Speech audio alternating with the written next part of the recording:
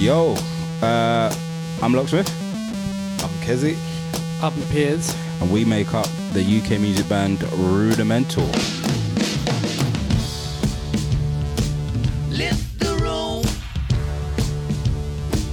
Push and pull. You're right. I like to get all British. Sorry, when I hear the guys from Rudimental, I can't help it. Welcome to the next episode of Introducing. My name is Tim. I did catch up with Piers, Kezzy and Locksmith, the three geniuses behind the larger-than-life act that is Rudimental. If you've not seen a Rudimental show, it's kind of like a church-like experience, okay? I saw them at the Metro in Sydney to a sold-out crowd. It was religious. It was. I'm like, obviously there's their big songs like These Days and Waiting All Night. Feel the Love, we know that. Alibi was their new one. They snuck in with some Gangsters Paradise vibes. They had it all. It was pumping. Now, we talk all things growing up on the same street, going to the same school, right through to being wooed by Beyonce and Jay Z. And what they did might surprise you when they were confronted with that experience and opportunity. It's Rudimental.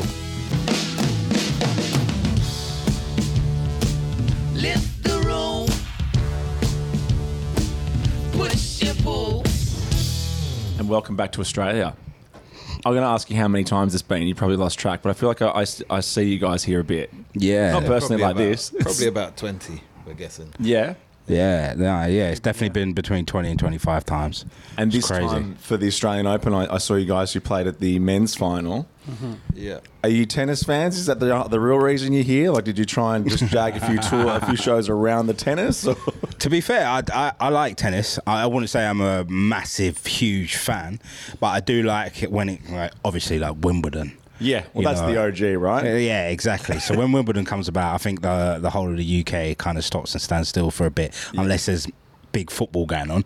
They don't have the music at Wimbledon, though, do they? It's really no. And that's you know what? Now that you said that, that's pretty cool. The fact that we played at the Australian Open and we did like a proper full-blown concert. Yeah. You know, on a tennis court. I get the feeling whenever I travel around the world, and you travel more than me, but I think Australia is almost like we test things out here. Like we're like the big guinea pig down the bottom of the globe. Yeah, definitely. It definitely works. Yeah, and see if it works, and then England might go, yeah, we'll try that. Yeah, no, I think we should try it. Yeah, in I the UK. think Wimbledon are a bit too reserved there. Oh Yeah. my god, I yeah. remember going to watch a game and it was like, shush, be quiet. It was like, what, you can't even cheer? Like, what's the point? I might as well be at home.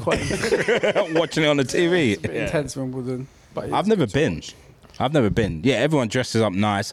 I think it's a good like press opportunity for people. Could be Do you sitting know next what to Brad Pitt, you know? Yeah, like, there's an opportunity. There's a chance that you see next to someone mega famous. There you go, in your brand new suit and it's all that. But I do remember that we won't talk about tennis the whole chat, but I remember I went to one game at the Australian Open once, and exactly like you were saying, in a moment that I thought I could have a bit of time to myself, I put my hand in a chip packet and it rustled, and everyone's like, shh. And I'm like, what a cool sport this is. you know, People innit? come out of nowhere in suits. Like, they literally come out of nowhere. Shh.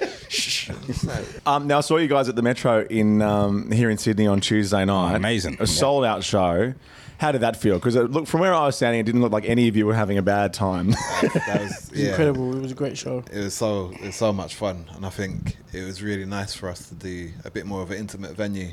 It's been like, I mean, we've done so many massive stages and stuff, and to come here and have like a smaller room just filled with energy. Yeah. Like you could see everybody's faces, you could feel everything. And Yeah. I think it made for a very special night. Yeah, the sweat was definitely dripping off the ceiling. You know, I don't feel like you guys pull back though. Like you say intimate, but it feels like what you were doing on stage. We may as well have been a 200,000 strong crowd at Wembley. No, we've always said that, you know, it's not just about the audience just playing their role and just listening to the band. You know, They come there and they're part of the show. And we like to make sure we give that feeling off, you know, from the moment we play our first song to the very last. And there's so much energy in there. If you haven't seen a Rudimental show, you need to come see it, because it kind of... You are allowed to eat chips and talk if you want, unlike the tennis. Yeah, no one's going to tell you to shush. Yeah, if you're rustling your hand through a packet of crisps, you'll be fine. But yeah, no, if you haven't seen a Rudimental show, you need to come see it, because it is like the missing piece of the puzzle if you've only listened to the music in the comfort of your own space. Yeah. Well, even looking at like I've seen you a few times live and dropping in new singles like you do on Tuesday. Like when you played Alibi, obviously the first time I'd seen it live. It doesn't look like you're a band that has trouble like debuting new songs in your sets. Do you know what I mean? Because everything obviously just feels right. It's not like they go, all right, guys, we're gonna play our new stuff now, and everyone goes, oh, Yeah. It was just like one of the older songs. You know, it was wonderful to see. The new songs really did feel like that. Actually, I think it's nice. I guess we've been doing it for like 10 years now, so maybe I think playing those new songs, it kind of does slot into place more, like sonically, and yeah, I really enjoyed playing the new ones, particularly in that show. Yeah. And it's something we've always done over the years, you know, playing new unreleased music, testing it out on the crowd, and it's influenced single choices before in the past, and it's always good to test it on the crowd and see what works, you know. Yeah, we come from a DJing background as well as playing live, and any DJ out there will know it's always a risk playing a new song because you don't know how it's going to react. Yeah. But I always feel like the pros outweigh the cons, you know. If you get a good reaction, then you can go back and you can be like, you know what, that works. How can we make it even better? And sometimes that's the case with the music. From where you're standing, did you see any subtleties in the crowd? Because where I was standing, it looked like everyone was enjoying everything equally for an hour and a half. Oh, you definitely get the subtleties because people are trying to absorb it in, and they're trying to register with their brain. Do I actually like this? You know what? I'm just going to rave to it. You know? So yeah. How does a band like you, obviously with such high energy music, most of them, how do you guys write? Like, because I'm interested to know, I can always see like a guy who sits at a piano and writes his songs. I can see that in my head straight away. But how does Rudimental put their songs together? Sometimes it is like that. Yeah. I mean, not very often, but there's never I really... see Alibi on the piano. Well, no, a lot of our songs like don't start off as D&B or drum and bass songs, and then it's like we flip it afterwards. And it's like you've got the raw song there, and then we put all the production and energy behind it. Sometimes that is what happens. Yeah. Other times it's just like all of us in the studio working on ideas and vibing off each other, testing out things. So there's never really a formula, and I think that's what kind of keeps it fresh for us. Do you remember the first song you guys wrote together? Yeah, probably like together with... it might have been Feel the Love, but Deep in the Valley, I don't know. Feel the Love, that whole... Yeah.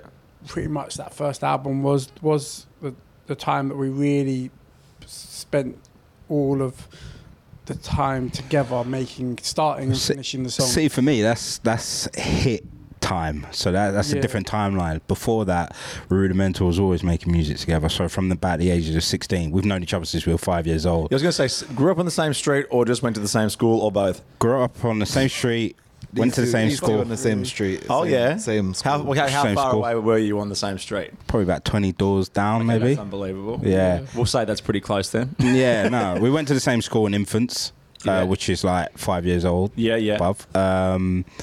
And yeah, Kezi was probably a bus ride, which was probably about a 2-minute bus ride up the road. How exotic. Yeah, exactly that. But yeah, as teenagers, we were writing songs together then, and we were sort of like in the underground sort of pirate radio station scene. So it hasn't always been, Feel the Love and playing in front of tens of thousands of people. But that's what everyone sees, and rightly so, because those are the biggest songs. But so there is a dark history about us. Well, let's go then. No, let's not.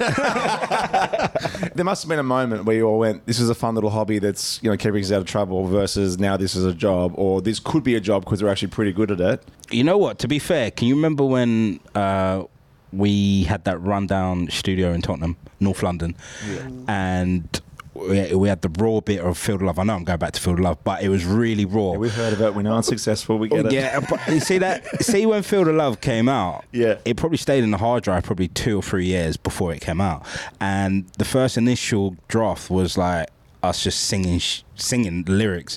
And I remember us in that studio and we just like trashed the place because we thought it was going to be the next big thing, and we ended up taking our clothes off. We ended up in our boxers and screaming out "Feel the Love" lyrics, and and then it didn't do nothing. It was all around like them few years, like there was. I mean, if you want to Google a interesting Rudimental song that you probably haven't heard, is "Deep in the Valley," and it was probably about a year or two before that, where we were, started putting out music, releasing music together, like, and it was more of it got more collaborative, and it has got more collaborative over the years, like. But yeah, originally it was a lot to do with like DJing on pirate radio, playing songs we made, and we'd hand the songs over to each other, and then or get in the studio and tweak it together. And it was like, yeah, them early years were just a lot to do with, like, I guess, DJing out, playing on pirate radio, and like enjoying it. Really, we didn't really, maybe in them years, I don't know if we like planned to be on like a big stage at Glastonbury. That probably just organically happened. I was just trying to figure out how to keep the lights on, to be honest with you. Yeah, that's what I'm saying. More importantly, baby steps. Baby steps. That's Exactly. it. It was all about the creativity and just making was music fun, together. wasn't it? Yeah. It was fun without really thinking too far ahead, just being in the present. That's why I feel sometimes for kids who are using social media so much more than was around when you started, that they're comparing themselves now to all these and expecting that straight away. Like, I need to be Miley Cyrus, otherwise I'm a failure, kind of thing. We put out songs and tried to hold events, and 20 people turned up. They were all our friends, and then we did a video shoot dressed up as rabbits, and it made like, didn't get into the charts and didn't, like, but it was. We loved it. Yeah, we loved it, and it's part of the journey. Them early songs, that don't do great, but they're like important creative steps in your journey. Yeah. When the debut album Home came out in 2013, what was the UK listening to then? Because I mean, it feels like you guys brought drum and bass to the masses. But what was people listening to in the UK in 2013? I think it was pretty eclectic. There was a few genres that were doing really, really well. Around about that time, Disclosure were coming up. Oh yeah, and they had the sort of like the house scene on Smash at that time, and we kind of had this D&B infused with live instrumentation and electronic sounds, and so the come up was really centered around that, if you like, and it was good because we ended up doing a festival together. And when I say a festival together, we had our own festival, and it was called Wildlife, and we got to curate it and have some amazing musicians and artists headline, from the likes of Sam Smith to do we have Nas? Do we have Marley, Ice Cube? Ourselves. We had Ice Cube there, which was Ice Cube. No, it was fun. It was fun. But that kind of era had like an explosion of new artists that not only featured on our tracks but featured on Disclosure as well. It was around 2013 we did that Annie Mac tour, and it was us, Disclosure. Was it Magnetic Man? Who else was on there? Red Light, yeah. Gorgon City, were they on that? I'm not too sure. I don't think Gorgon were, but it was that tour was kind of like the sound of UK dance music. That was a melting point at that time. I think it was also a big like emphasis on producer artists, like around that time. That it was just it was like quite a lot of producer artists kind of coming through. Yeah, like being the face of the music. Yeah. It's funny though, because I remember even around that period, 2013, I remember I went to my first Glastonbury at 2014, and I'll never forget this. So I was Kasabian closed, 200,000 people, there were flares.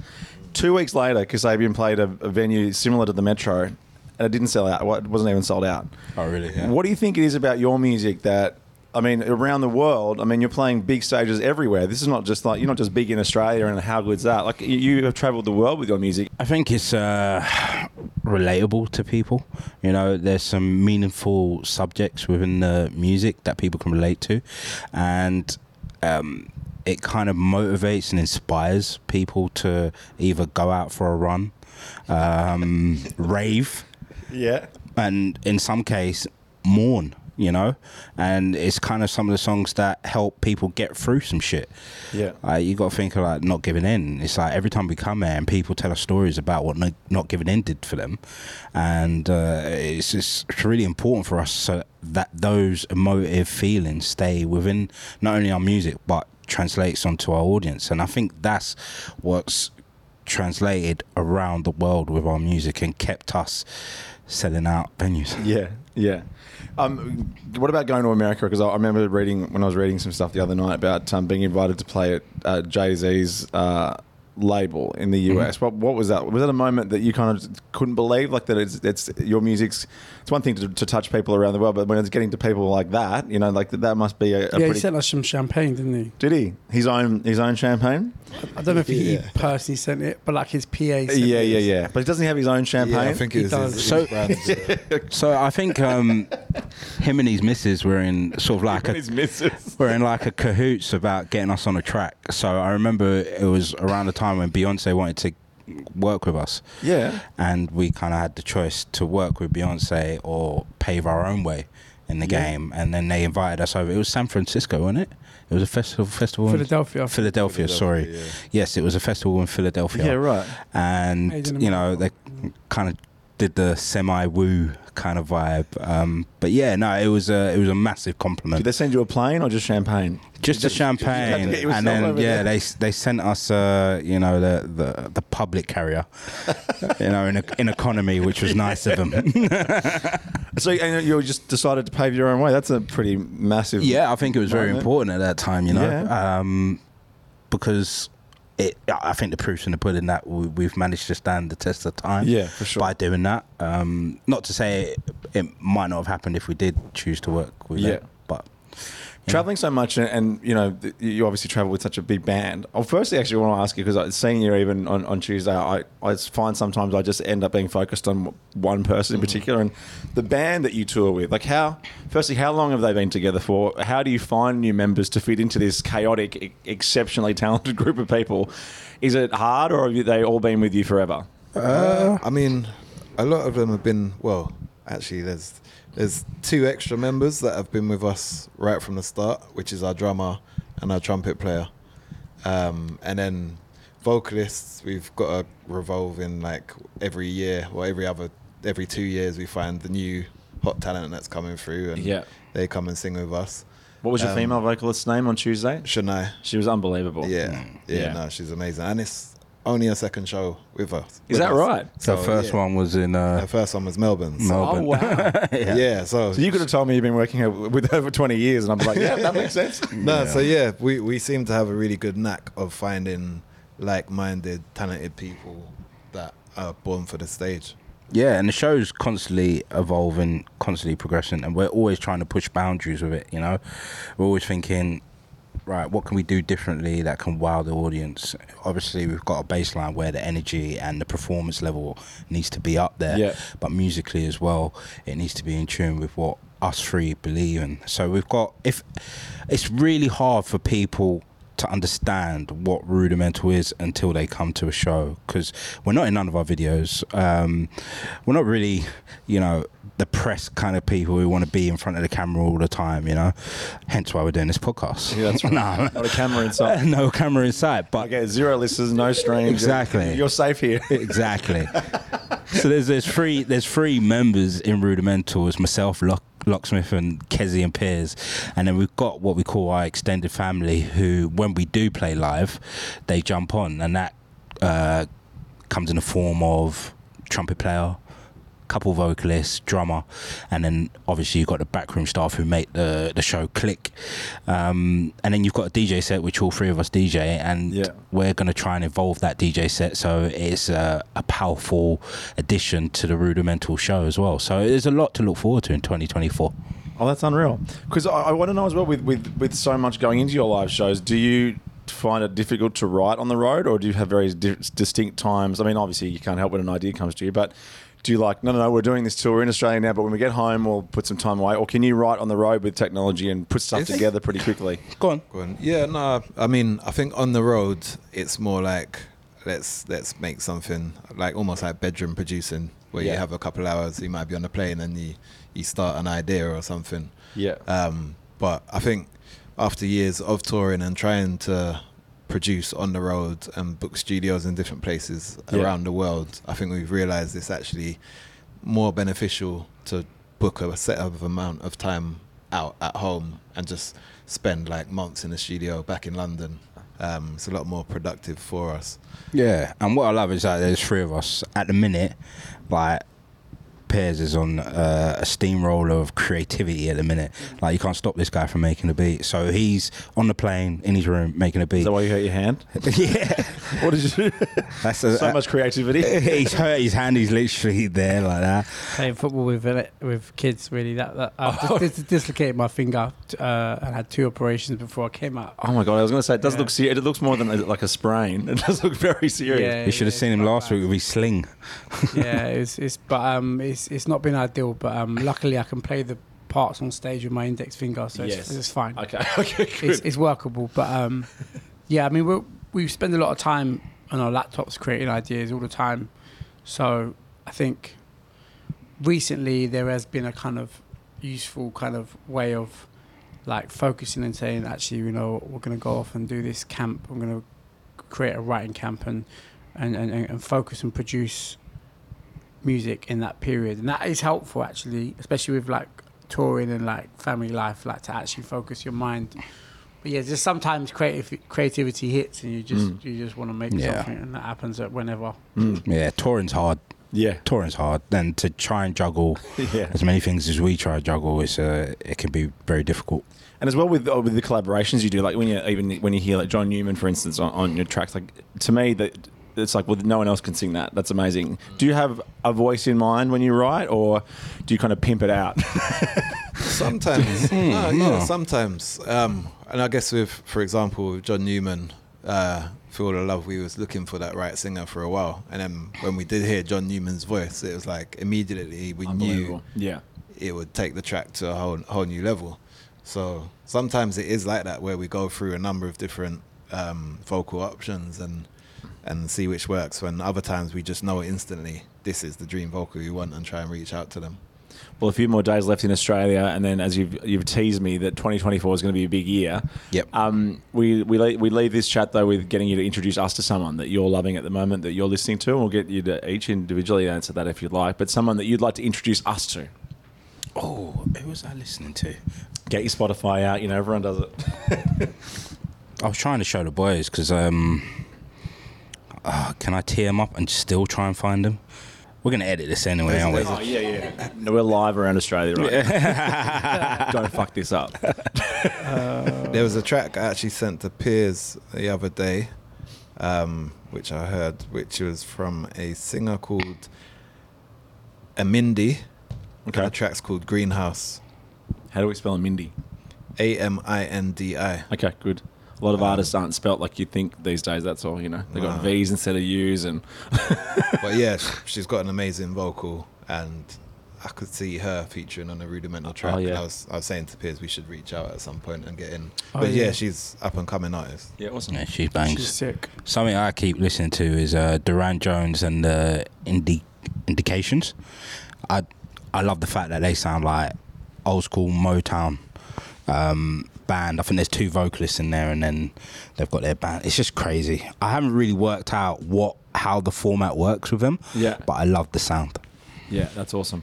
Well, boys, thank you so much for your time. I know you're very busy. You've got another 2 big shows here, Brisbane and Perth. They don't know what they're in for. So good luck with those. Thank you. Congrats on the new stuff. As I said, Alibi went nuts on Tuesday. It was unbelievable to see. Thank you. Hopefully the recovery goes well for you. Yeah. And we'll see you back here real soon. Yes, Cheers, man.